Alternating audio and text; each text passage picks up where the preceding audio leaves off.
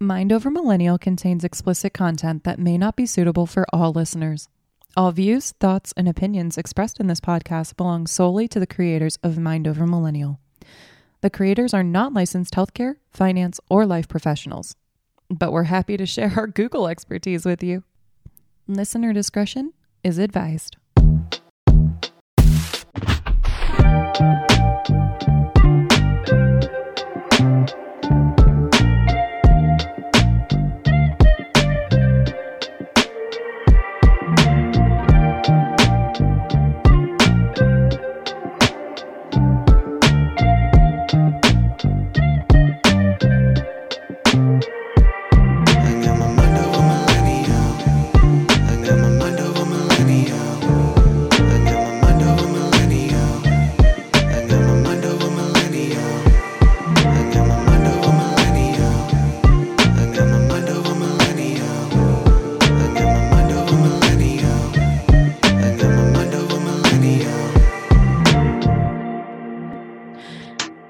And welcome to another episode of Mind Over Millennial. My name is Lauren. My name is Tess. And she's disinterested in anything that is going on today. How are you, Tess? Apparently I'm disinterested. No, I think I'm doing pretty good, honestly. I have my wine. I have my fun stuff. Which is stuck. Yeah, no. Y'all can interpret that however you want, because I'm not fucking explaining it. That'll be a fun sound bite for somebody to put together. Yikes. It's one of those years, y'all. Not even nights, but years.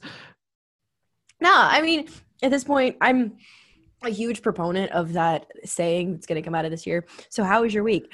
Oh, it's fucking 2020, man. Say no more. Say no more. Yeah. No, yeah. I got that. No, it's all good. Let's see. We just had Christmas. Christmas was fun. I got a giant snow leopard for Christmas.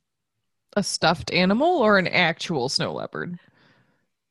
I love that you have to ask that because it's me. Yes, that's why I'm asking, because it is you. I love that. Fucking love that. Anyway, no, it's a stuffed animal. Okay, thank God. Also, I have not named him yet. It is a him. I have not named him yet. So if anybody wants to get on the Instagram, I can post a picture of the snow leopard and we can get some name recommendations. Because I swear, like, I can't think of one. And normally I look at a stuffed animal. I'm like, this is your name. It's a boy? It's a boy. Lindenberg. That is terrible. Okay, well, apparently his name's not going to be Lindenberg. As in Johnson? No. No, that's another one. But the guy that lost he was a pilot and his baby was taken from him. Oh. No. Not that. Good talk. Bye, everybody. This has been a great episode. I have cut Lauren to the quick, and she quits now. Fine. I guess somebody else could name your stupid stuffed. Because it's stupid because it's stuffed. If it were a real snow leopard, it'd be much more interesting. You want me to go get one?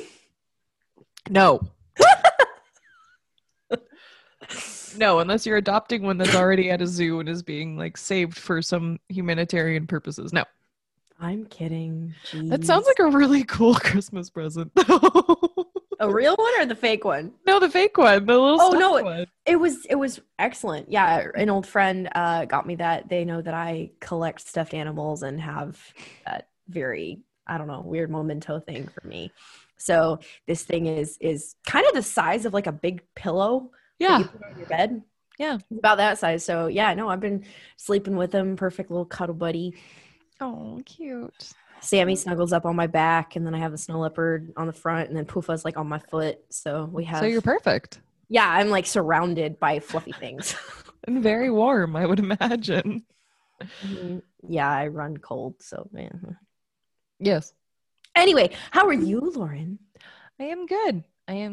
Again, on the mend from la COVID. Don't recommend to anybody. Christmas did just happen, and it was a nice quarantined Christmas for my immediate family. And we had a nice little bonfire. Oh, that's cool. Yeah, it was very cute. So yeah, that was it for us. But I think that also kind of just segues right on into what we're going to talk about today, which is actually we're going to do another offbeat relationship advice episode. Woot woot. Woot woot. And one of the things that kind of got me thinking about this was the different types of love. And what I mean by that is that there are 8 different types of love that are based off of the 8 Greek words for love. And so, Tess, I'm going to kind of bombard you. And I know that you aren't necessarily the most emotional human being, but I was thinking we could go back and forth on what each of these types of love are and whether or not we think we've had them, exhibited them, felt them in our lives. I am all for it. And I don't know if the personality types episode is going to air before this one or after this one, but that was the crack that Lauren was making at me, was that I am not really very in tune, I guess I'm going to say, consciously aware of my feelings. And so Meet Morp. Yes, I'm a fucking robot. We've established this. I make this joke at least 3 times a day to you. I usually, whenever I go out, I am texting Lauren and or sending her thoughts throughout the night that I kind of do a paragraph form and then send them either that night or the next morning. Trying not to spam your phone at 4 a.m. since I don't sleep because I'm a robot. No, she absolutely does not sleep. And I honestly sometimes get a little concerned when it's like noon my time and she has not texted me because I wonder if she's alive or not. Like today. Yeah, I am. Usually I'm alive. It's fine. I only die occasionally. Then I walk it off. But one of the jokes that I make in these texts that I send her while I'm out with whoever, whatever, is about my base programming because I am a fucking robot. So let's see how the robot responds to the love episode. Okay. So one of the first that we're going to talk about is called philia. And this is affectionate love. And so what that means is that it's a love that runs deep through true friendships. From the Greeks, it was understood that the love catalyst for this was actually the mind. So it's more of a thoughtful love. And for the Greeks, the way that you showed this love was to exchange beliefs and imperfections with close friends. So being very thoughtful, being thought-provoking, almost a philosophical type of love. So Tess, do you feel like you've ever exhibited this or kind of had this shown to you? Definitely. Actually, there's someone that comes to mind in particular. Haven't had contact with this person in years, but it's just the example that pops in my head. The example that pops in my head is had a friend. I was about 16 years old. He was a little bit older, but not like enough to make it creepy, and it was never romantic.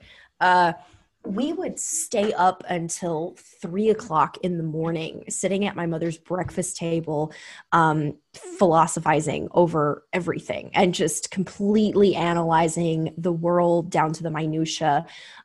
He was the person that my mom first told the pie pans analogy to. And it was in one of those 3 a.m. conversations that metaphor and analogy came out of, like, us just talking about relationships and talking about how we approach them and how we approach new people and all this different kind of stuff. And the pie pants conversation came out of that. So that would be, and that friendship will forever be a treasured one for me. Like I said, lost contact with that person, but like that was amazing for me. What about you, Lauren?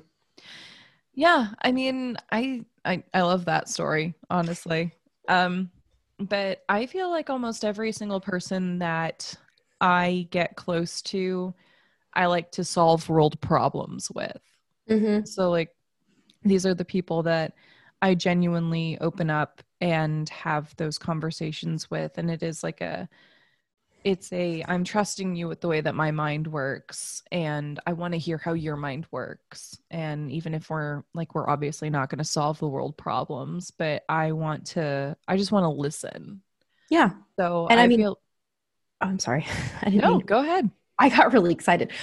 You have to have a really large amount of respect for that person, which to me is a big form of love. Is like, do I respect you? Because if I'm going to respect you and your ideas and your thoughts about these large topics, that's a big deal. No, entirely. Yeah. And that's why it is huge to me too, is that, I don't need to be right. Like there are very few things that like I feel like I need to be right about. But when I'm having these conversations and that affectionate love, that philia that I do have for almost like, like the 10 people, like the people that I can count on both hands that are important to me, like those are the people that I do want to solve the world problems with, whether it's around a bonfire and, around a table at 3 a.m. or just having those conversations. Like it definitely, it exists and it's real and it matters. It's something that even just because like I'm a feeler, as we get into the MBTI episode, when people listen to that, it still is something that is logically like something that I deeply not like fall in love with people for, but I do deeply love people for. Yeah. Does that make sense? Absolutely. 100%. Cool. Okay. You want me to read the next one or you want to read the next one? You can read the next one. Okay. I'll read the next one. Our type 2 love, our next one is called pragma. Mm-hmm. And pragma is an enduring love, a mature love that develops over time. And the love catalyst of this one is your self-conscious. And the way you show this love is to put effort into long-term and reciprocative. Mm-hmm. That is a word I have never formed on my tongue, and it felt funny. Reciprocative relationships. What? Yeah. When you've never tasted a word before and then you taste it, you're like, I don't think I like that flavor. I know how when I type a word that I've always typed before, that it doesn't look right. Mm-hmm. That's what I can relate to this. Yeah. Yeah. Anyway, pragma. A unique bonded love that matures over many years. Have you experienced this, Lauren? I feel like, well, yes. So with a few relationships, but like especially my marriage, I feel like this is the strongest point of pragma that I can relate to, where it's not even because it's supposed to be from your subconscious. It's not even supposed to be intentional. And I feel like in any relationship, there has to be an intention behind it. But when you grow with somebody for so many years, and even though we're still kids realistically, but when you grow with somebody for so many years and you make that active choice to grow with them, or even like people that you have had in your life for so many years, like a bunch of my friends realistically are from high school. These are people that truly are like your subconscious friends, or people that you relate to and rely on, that just exist in your life, even if they're not the people that you immediately are talking to every single day or whatever. Like it's not that it's not something where you feel like you have to be latched onto them. It's just something where it's very comfortable. And I do think that it is a long-term thing. And again, this also relates to like the MBTI thing, where it is a personality type of mine, where I've never really had many short-term relationships. But the way that you would show this love into putting an effort into having that long-term relationship, regardless of if it's romantic or platonic. Yeah. I mean, there are people that I genuinely do have the effort to do that with. And like, you're one of those people where even though when we worked together, we weren't attached at the hip. And even when you were being very kind and you were reaching out to me when I was in Texas, I felt like we were going to have a relationship, but it wasn't at that time. Right. And now we've reached the point where we're best friends and business partners. Yeah. And so I would consider our relationship also to be an act of pragma, personally. I would agree with that. I would agree with that 100%. And the example that comes to my mind of my strongest pragma relationship, caveat being that I'm excluding family right now, like mom, dad kind of thing. Yeah. These are conscious adult decision kind of relationships.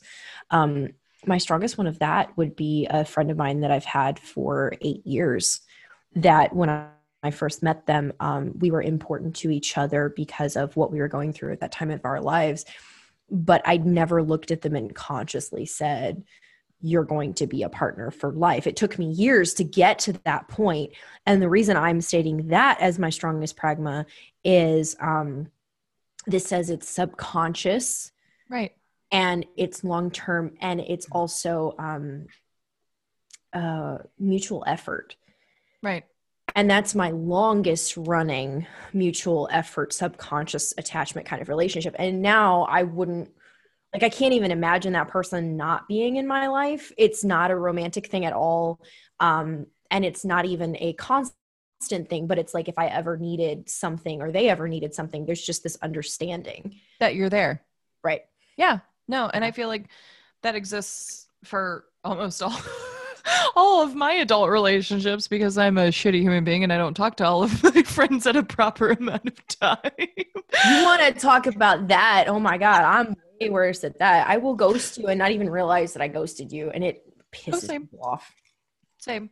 But again, that's why I believe in the whole idea of pragma, and we're all adults. And, you know, if you ever, Tess, but anybody needs anything from me. Yeah. Like, yeah. No, I get that. And like with you and me, if one of us goes, the other one's like, hey, you good? And then if the other one says, yeah, it's like, all right, just let me know when you need something. Like, all right, we good. There's not this need for constant contact. No. Need for constant contact, I find draining. Exactly. I'm like, no. Yeah, no, exactly. It's more or less, are you alive? And yeah, I'm alive. Okay, good. Cool. Long as you're alive, we're good. It's 2 to 3 days of us not hearing from one another, and then it's like, hey, are we still recording this week, or did you die? Like, because with me, it's an unfortunate daily possibility. also me, depending on my health issues at the day. Okay, that's fine. So anyway, next one. What is number 3? The next one is storage, which is the familiar love. So this is a love that actually flows between parents and children or childhood friends. That love catalyst is memories. And the ways to show this love is to show gratitude toward the people that are close to you.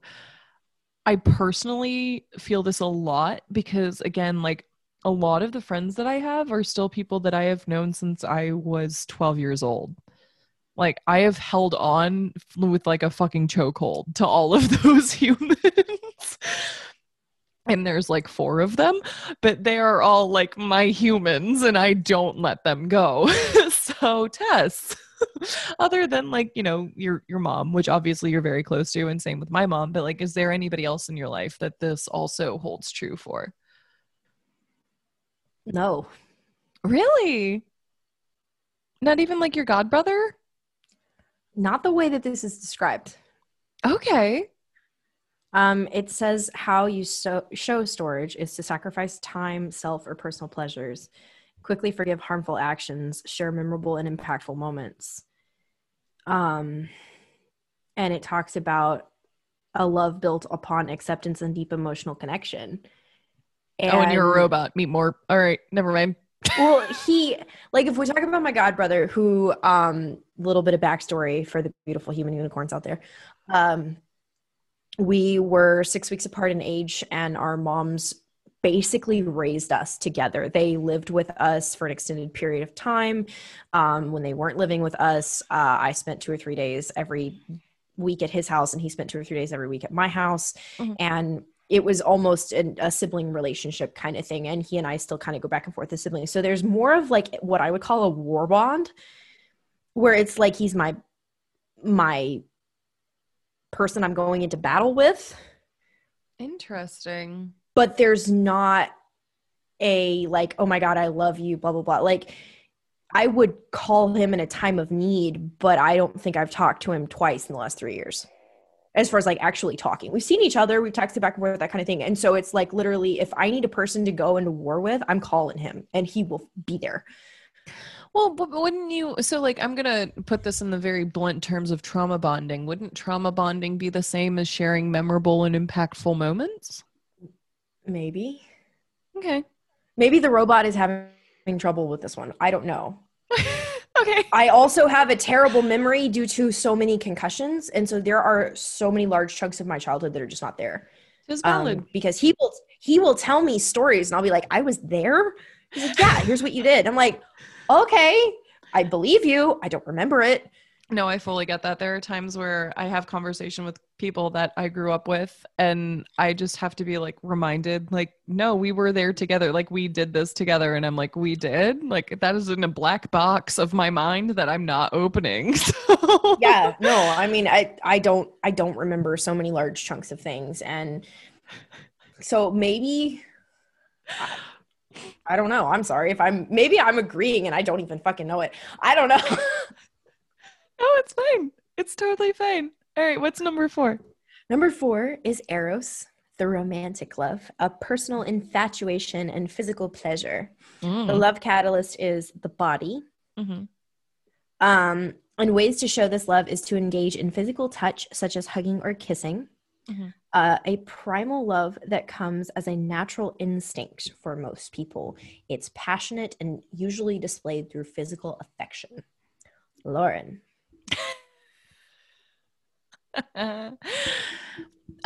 Yeah, I mean, I'm a human. I will admit to being a human being.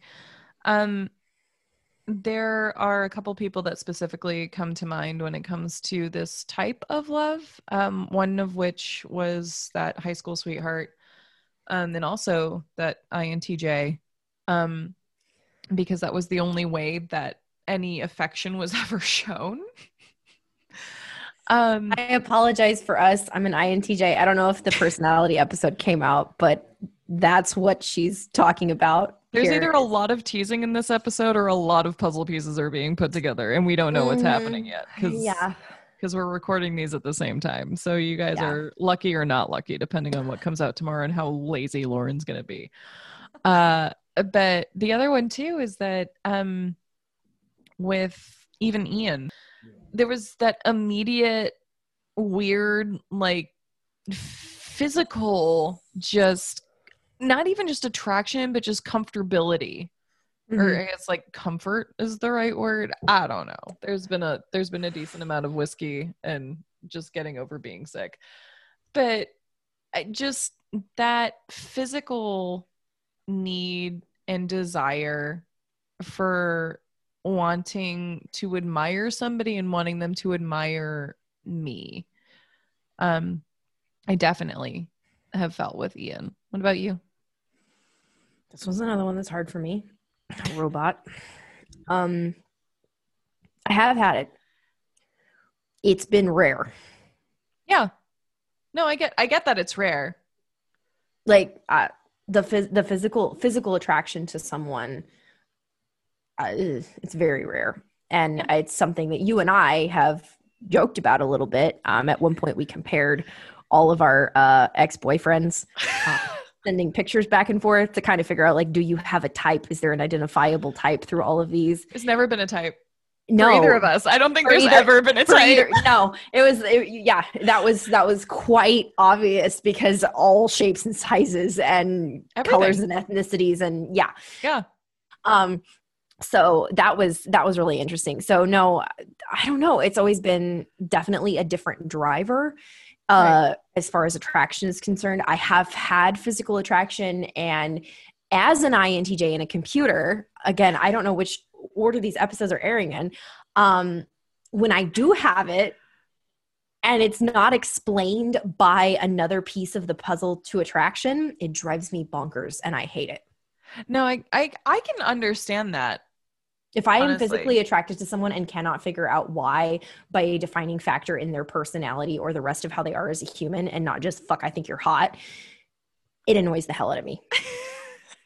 Like I'm like twitching over here and shaking my hand and like, oh, I don't like it. She's about to punch the table because she's I mad. am. And this is a glass table, so I should not punch it. Should we move on to the next one? Would that make Yes. Okay. The next one is ludus, which is playful love. Mm-hmm. Playful love is flirting and the beginning stages of intimate love. The love catalyst is emotion. And the ways to show this love are to express flirtatious interest in who you admire. It's a childlike and flirtatious love commonly found in the beginning stages of a relationship, sometimes known as the honeymoon stage. Teasing, playful motives, and laughter. Lauren. So I don't even know if I fully agree with like the whole idea of flirtatious love, because me personally, like, as who I am as a person, like, if I flirt with you, that means nothing. Or if you think I'm flirting with you, that means nothing. Because my flirting with you is like me telling my best friends, which actually happened. And like Ian's mom, if you listen to this, I apologize. But like 3 weeks into Ian and I dating, I literally told my best friends that I was going to marry him because I was in it. Because that's who I am when I care about somebody. So it's not even a flirty thing. Like, I'm not capable of flirting with somebody that I like. My behaviors come off as flirty because I understand how people want to have like what they're doing reciprocated to them, but not because of how I feel. And then I come off as really strong or very committed based off of who I'm associating with. So I don't know if I can actually say that like I've ever had ludus in the way that this is being prescribed, other than like when I was, a young kid and I had people that were like infatuated with me, where I would just be like, oh, haha, that's cute type thing. Like in Facebook Messenger when I'm 14, but not I've never had anybody that I've had that with. What about you? Yes and no. Okay. For me, if I actually like somebody, I shut down. So there's definitely not ludus. But if a relationship comes out of the weird, awkward that I am, then later I love that and I need it to continue. Yeah, no, I get that. I get that entirely. So I can either flirt with a stranger that I have absolutely no attraction to, which my flirting is more just like being really congenial. Yeah. It's not like the way you think of flirting. Yeah. But if there's actually a comfortability with the person that I like, then I can start to flirt. But at first I'm just no, like all the systems fail. Just starfish. Pretty much. Like, what? I like you and I don't like that I like you. Please make this stop. Yeah. I got that. I think that's cute. My awkward and frustratingness is cute. Great. Okay. You're fine. Lauren, what's the next one? Well, the next one is mania, which is your obsessive love. So this is obsessiveness or madness over a love partner. The love catalyst here is actually survival.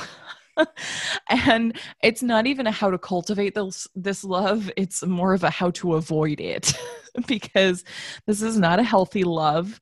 As you can tell by the fact that it's obsessive.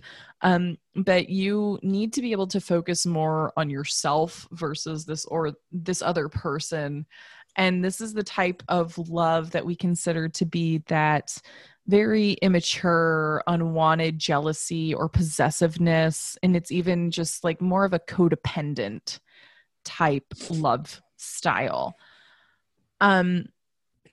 And I do have to admit that as an immature person, Which I feel like most people that are immature have gone through this phase, but there are specifically two people, really one in particular, um, that I can absolutely say that I had this particular mania about. And again, it wasn't even, as an adult, I can say that it wasn't about the partner in particular. It wasn't that I couldn't have existed without the partner. It was more about that codependency and that need to Mhm. be needed. And the fact that my That need, one personally hit home right there. That sentence, need to be needed. That one was like javelin, whomp. you're welcome. You're very welcome. I need my cue right now. But but it was that need to be needed, to the point that I needed to prove that I was worthy of love, that I was willing to try and fight for it from someone that wasn't capable of giving it to me. Was it And your INTJ? it was my INTJ. I'm so sorry on behalf of all of us again. It is what it is. But and I mean there were other things there too. And I obviously, like, I looking back on that relationship too, like I was not healthy in that relationship either. Like it was not him completely, but it was also the fact that I refused to not quit in situations where I should have just cut my own losses, but I needed to be right. And it ended up in a lot of weird ways, but like this was really just, it was obsessiveness. Right. And sometimes you need to know when to walk away. Exactly. But this was truly like in the idea of what is just like mania, that was it for me. Yeah. For Yeah. you, anything? Yeah, definitely have an example for this one. It happened pretty early in my life. I would say first love, first crush kind of thing. No relationship came out of that experience, but I definitely felt like I wasn't getting other kinds of love in other places. And I'm decently young when this is happening, like 12 to 15 years old, and was feeling like a lot of the love pieces that a child of that age expects were missing. And so an obsession came out of that. And unfortunately, that obsession was fostered because the person I was obsessed with enjoyed that level of attention. So no relationship came out of it, no anything like that, but it was definitely unhealthy on both sides. And it was, yeah, not good. Definitely. I don't believe I've repeated it. So I hope to God that I've learned from that. But it was definitely something that like, I stand by what this is saying of like how to avoid this, because it's not something that's healthy for anyone involved. Yeah. No. It's really not. Like I don't want to totally gloss over like this particular one. Like I know we're going kind of fast, but I think that the idea of mania and knowing what mania is, like it's wonderful when you have those certain like I don't even know what to put it at, because like the idea of having that wonderful high and Mm-hmm. and that feeling of this really like it really is like it's a bipolar relationship where you just Mm-hmm. get this chemical high when things are great, or you feel Mm-hmm. on top of the world because you're invincible because this person cares about you, and then there's just so many drops. And like this is where those really unhealthy, like even to the point where they're in the newspapers, like unhealthy relationships exist, because it is that survival instinct. And like the fact that it says survival instinct is Yeah. not a lie. Like And you're in that fight or flight and having those survival kind of responses. So you get those survival adrenaline, dopamine bursts to the brain, but at the same time, that's not the kind of emotional stability that should come out of any kind of romantic relationship. no, especially not a healthy one. And like Yeah. when you're saying survival instinct, and then you have people that literally end up in the newspaper because someone's been stabbed. Like Mhm. that shit is real. Like I'm Yeah. laughing because I'm uncomfortable, but that shit is real. Oh, yeah. And I know for a fact that like my relationship that was like this would have ended up in a newspaper at some point, because it's just it's not healthy, and you do have to focus on yourself more than that one other person, no Yeah. matter how much you care about them, but you have Going to. back to that, like, what do you have to offer in your pie pan kind of thing? Exactly, what Yeah. do you have to offer in your pie pan, and what do they have to offer in their pie pan to you? Yep. 100%. Okay. Our type 7 is philatua. Philatua. I don't really know how to say it. Self-love. Hmm. I don't quite know how to say that, but it is self-love, and it is having a healthy self-compassion or love towards oneself. The love catalyst is the soul, and ways to show this love are to respect, appreciate, and accept yourself. It's a healthy form of love where you recognize your own self-worth and don't ignore your personal needs. Lauren, um, how's this one going in your life? Ha. um you know, I think that this is where we're probably going to take our longest rant, just because I'm going to talk for a little bit. All right, rant at me. I'll take a drink. Chills. Do nothing to yourself, please. Charles, I think for me personally, I am closer to an idea of self-love than I ever have been in my life. Okay. And I do owe that to Ian. That's really good. Yeah, I owe that to Ian, because when I see myself through the way that he says he sees me, which again, like if you guys have heard the MBTI episode before this, he has a personality type where he says exactly what he means, and I trust him to say exactly what he means. Um, there are parts of myself that I've learned through him that are not great. There are parts of myself that I've learned to appreciate more through him that are great. And then it's just being a woman in general, and like being a white woman in general, there are certain expectations that you have for yourself, like especially growing up in the 2000s, where the entire idea was to be the size of a fucking stick figure. Mm-hmm. Or anything more than that as a white woman, it's not acceptable. And even still, there's just and that's just like the beauty standards in general. You're never good enough, no matter who you are, no matter what you look like, no matter what your ethnicity is. You're just never good enough. And now it's even extended onto men, which is a damn shame. And instead of actually acknowledging that body shaming in general is shitty, it's just become, no, men just also aren't good enough. Like it's not that women are good enough, it's that men also are not good enough, which is fucking bullshit to me as a feminist, but whatever. But that self-love and that self-care has come to mind, that I have to remind myself that when I don't feel like I'm enough, and I don't, like there's a lot of times where I don't feel like I'm enough. Yeah. I have to remind myself that if I don't feel like I'm enough, it's because I feel like I'm not doing enough. And if I'm not doing enough, what am I not doing enough of? Because I'm going to work, I'm taking care of my dogs, I love my husband, but what am I not doing for me? Right. Because that emptiness doesn't come from the fact that I'm not doing enough for anybody else. It comes from the fact that I know I'm not doing enough for me. Right.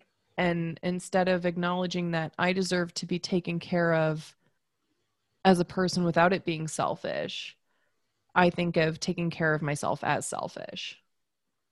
And that's just not true. Yeah. So I'm lucky enough to have the partner that I have that has taught me that taking care of myself is not being selfish.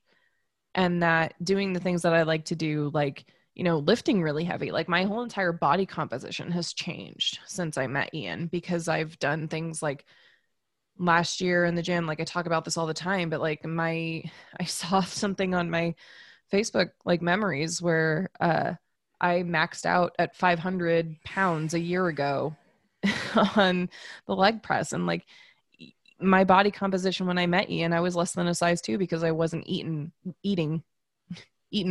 I wasn't eating, and I was working a job where I would walk the equivalent of 6 to 7 miles a day.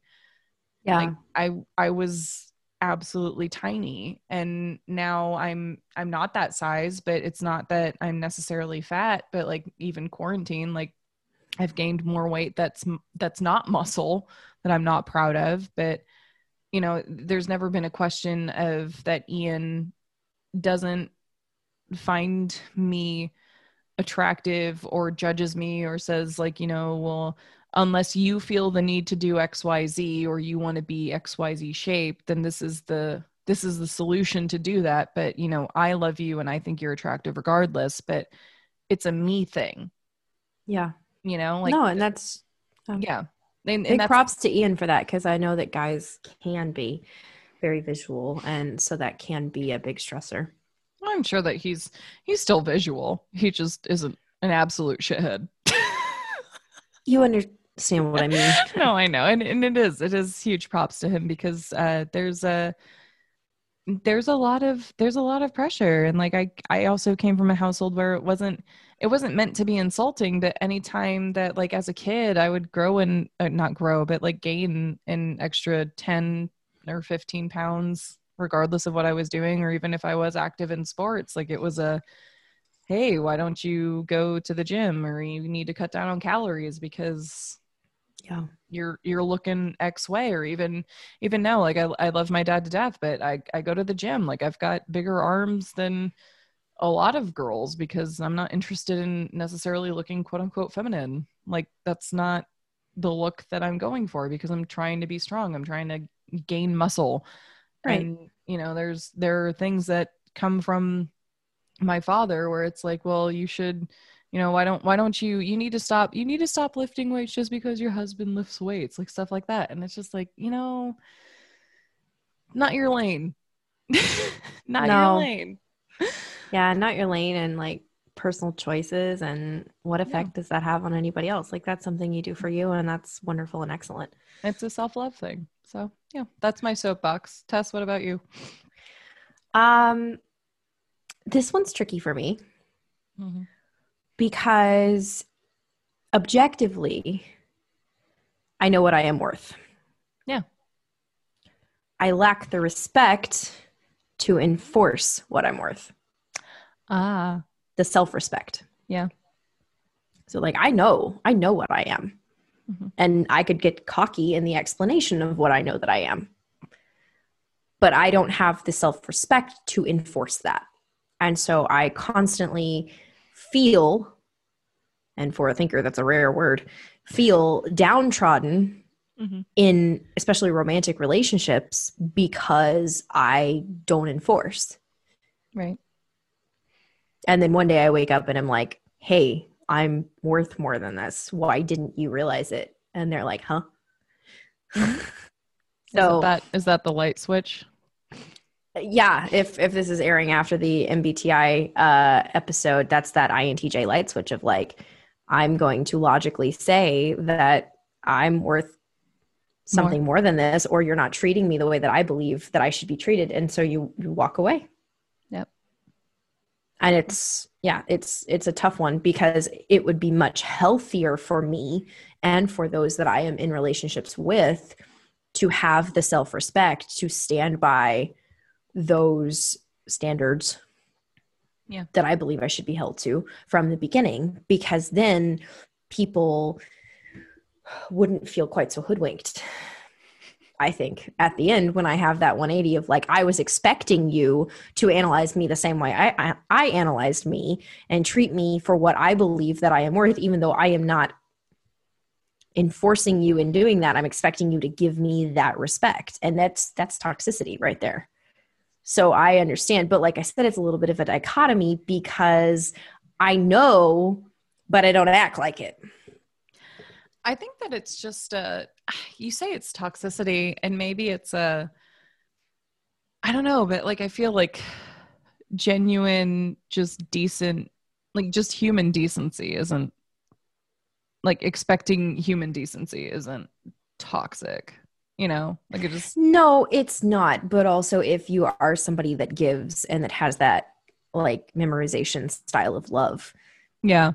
it's real easy to take for granted. And No, then it's the day that I definitely wake up and decide that I don't want to be taken for granted anymore, it's too late. right. No, and like I feel like that's a huge and wonderful segue into the last one, Mm-hmm. the last love style, which is, you know, agape, which is everybody talks about from the biblical sense and that Greek sense, which is that selfless love, right? Like that's your selfless love. Your agape is an empathic attitude of love for everyone and anyone. This is the catalyst that is your spirit. And the ways that you're supposed to show this love is expressing that unconditional love regardless of the situation. And it's the highest love, the highest level of love, like the most impressive level of love that Mm-hmm. any human can possibly offer. Like even in like I'm Christian, you're Christian, but like from the Christian background, when agape is used, this is the level of love that God and Jesus gave to the rest of the world. This is what agape is. Mm-hmm. And so when you're talking about agape, like to me, what that particular situation, like when you're saying that it's toxic, is that you're still trying to spread love in any circumstance, including the destructive ones. But the fact that you are willing to show that type of love for somebody and they can't receive it properly, to me doesn't mean that it's toxic of you. Does that make sense? Yes. The reason I'm saying it's what I do in that situation is toxic is I allow people to walk on me or to treat me as less than I am worth. And then one day I wake up and change the And change it. rules. No, I get that. I get that entirely. I mean, I especially in the fact of like romantic relationships, like I could Yeah. understand where that could be seen as like quote unquote toxic, but even still to me it's more of a, if you're willing to, and I mean like I'm putting this on you because I'm me and I'm not sure that you actually would admit to actually having agape or feeling agape for anybody. There is one person. Oh, There is oh, one person for whom I have unconditional agape love. It's my mm, baby sister. My god sister, my baby sister. oh, your God says, okay. Yeah. Because I'm like, who the fuck? Like, you're an only child. The No, fuck? no, no. This is my god sister. We talked about my god brother earlier, Hmm. and I would do anything for that girl.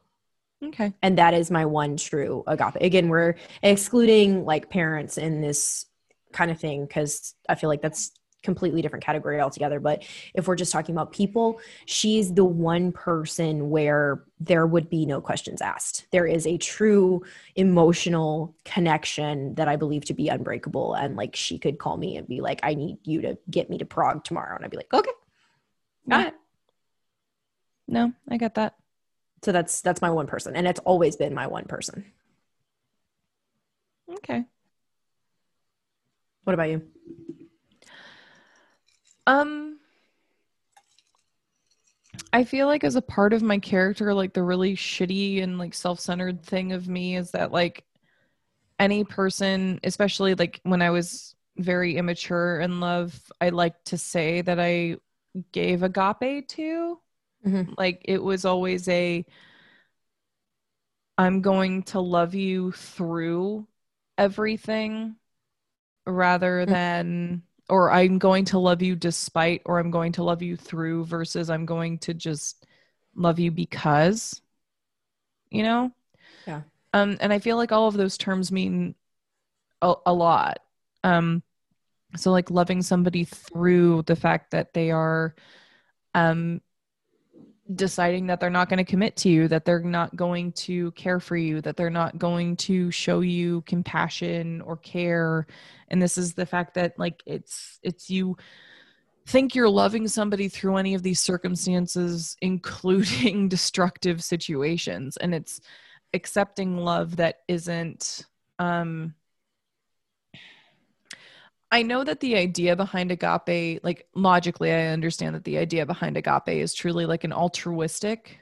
It's more of a, I devoted myself to a charity because, or I feel that I need to support people because, like this is a because type of love. Mm-hmm. But as an immature human, it was it was a despite or through. Does that make sense? It does. It does. I think, honestly, and I think we're taking two sides of this definition whenever we give our answers, because to me, the piece that sticks out is the unconditional.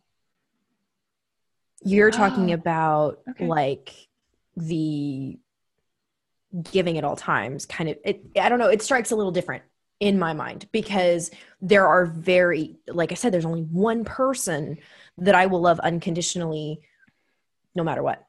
No, I mean, I genuinely, when I love people, I love them unconditionally. Oh, I don't. Oh, I know. I always, and I always have. And I still do. And I don't mean that like my love is wishy-washy. No, I don't mean it's just that you in don't the have conditional sense, but there are other things that I value higher than any person or love for that person. No, that makes sense. Like, again, like that's a hankering back to MBTI. That's a thinker thing. Yeah, it is. And I'm that thinker, judger, completely reserved from everything robot. And it's like, if there are pieces of the code and there are pieces of that base programming that will just always be held in a higher regard than a person and their emotional attachment. No, I think that I get what you're saying. It's not to say nope to what you're saying, but no, I didn't think you were disagreeing with me. The feeler part to me is that I will genuinely and truly, wholly love every person that comes into contact with me until they give me a reason to, or until I decide that you're not going to be in my life longer than X amount of hours. And so, that's what I'm talking about as far as like things held in higher regard. Okay. Well, that makes sense. But I guess for me, it was always that if the word or the phrase "I love you" came out of my mouth to anybody, it didn't even need to be a romantic partner, but a friend, or even, I tell you that I love you all the time, I would do things that are, I mean, I wouldn't, well, I mean, not putting that on a podcast, but no, I understand. I would do questionable things. Let's put it that way. No, I understand that. And I understand that level of love. It's just, to me, that's not agape. Because I would do questionable things for a lot of people that I know and a lot of people that I love. But there is one person that I say I would, doesn't matter. And unconditional doesn't matter what they do in their life. Yeah, that's strange to me, because that the way that you're saying unconditional is exactly what I'm saying. Oh, because I understand the depth of what I truly understand the depth of what you're saying when you say it's unconditional. I agree. Mm-hmm. But to me, it's unconditional, including the fact that there are destructive situations. Okay. And I don't think that that's something that you can completely wrap your head around. Let me see if I can say it differently. Yeah. Because I know what I mean, and I know the gravity when I say it, because to me, I understand the difference in my own head. Mm-hmm. Again, excluding parents. There's only one person in my life that I would never question whether or not they would be in my life for a lifetime. Mm-hmm.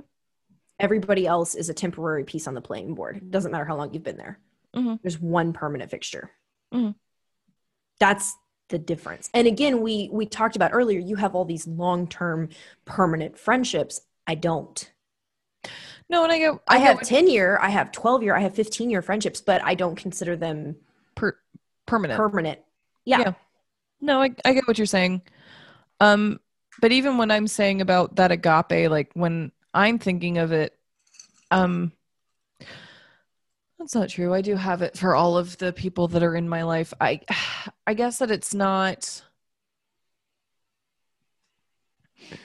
Again, it's this weird, like almost biblical sense of Jesus, and like again, like this is gonna get weirdly religious, but like Jesus loved everybody. Yeah. Like down and like Tess is laughing because it is like it's almost laughable. That's not why I'm laughing. I think I just figured out why I can't relate to what you're saying. Oh, okay. What is it? I didn't get the mom gene. No.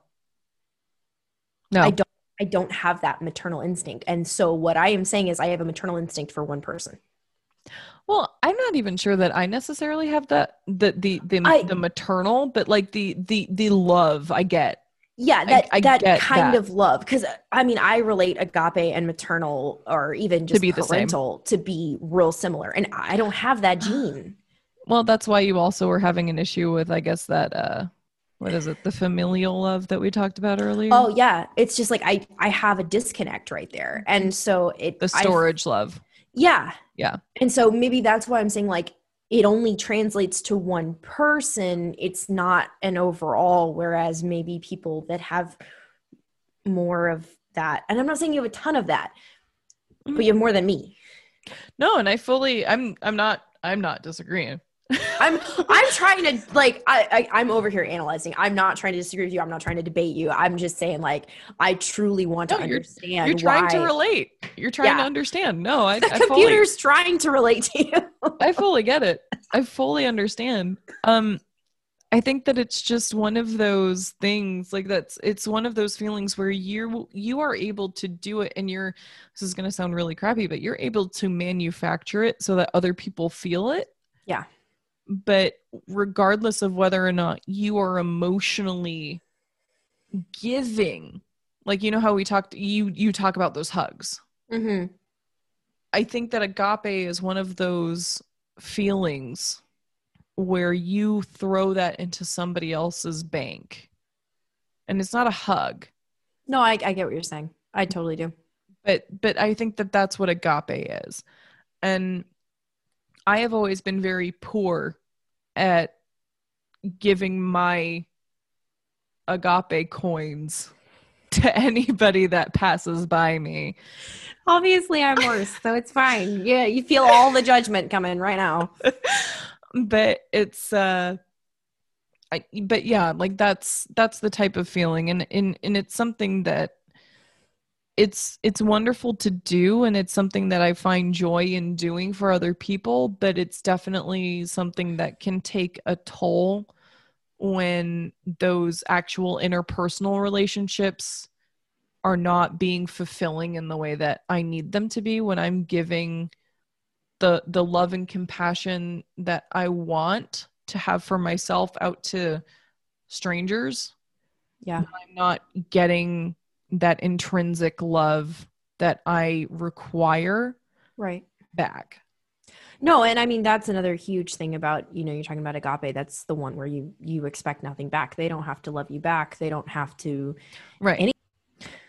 Again, that's another piece of what I was talking about with the unconditional factor, where you're not expecting anything back. You're not expecting that person to show you anything back. And I think I do that a little bit with the hugs that I try to give to people, where like you're adding to their bank.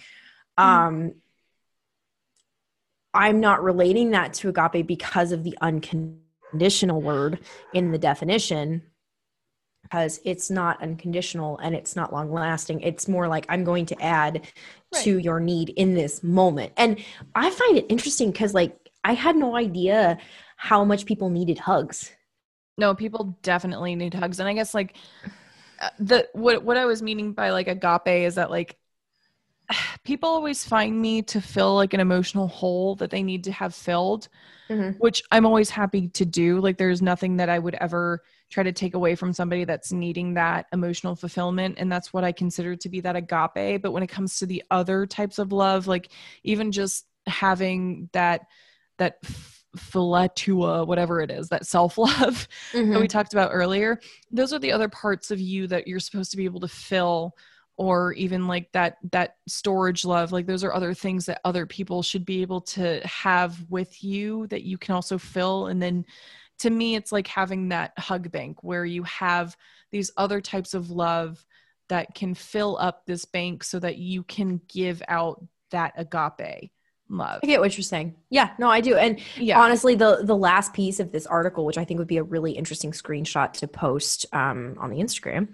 is the different types of love in different situations. So like friendship, you and I could be built up of philia, which is that deep conversation connection. It can be built up of storage, where you have fond memories with a friend, and over time that grows and you create that bond.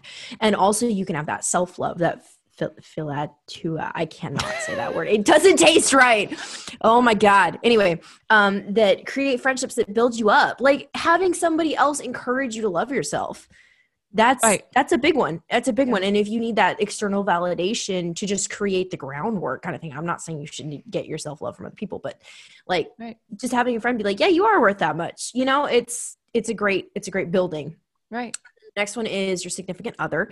And that can be built off of pragma, which is that enduring love. You're working together. You are in this together. And you know that person is going to be pulling by your side or lifting you up when you need it.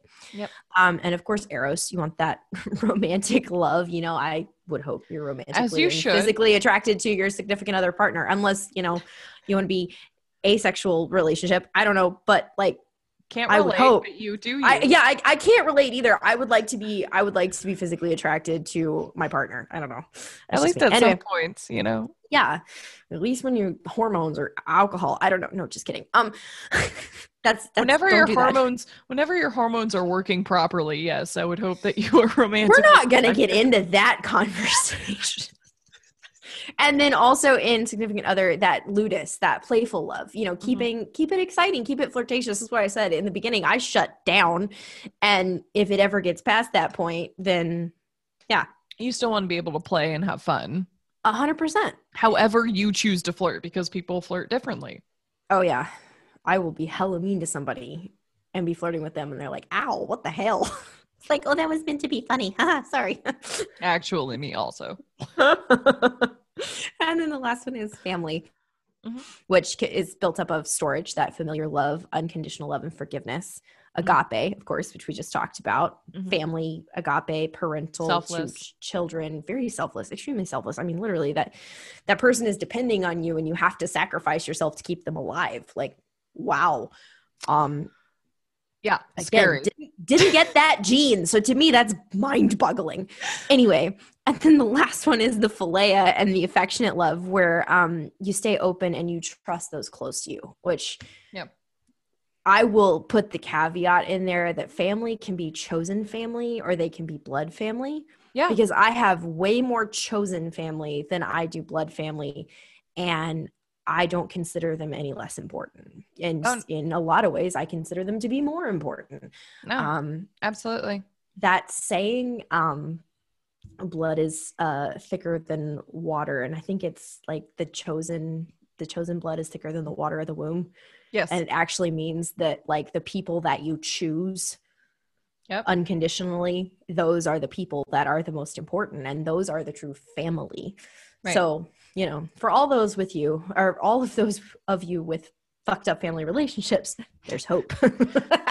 Even if you don't have fucked up family relationships, but you still find people that you love and care about, because like, I mean, I love my mom, I love my brother, I love my dad, but like, I definitely have people like my sister, like I call her literally my sister. We are not blood related at all, but she is my sister.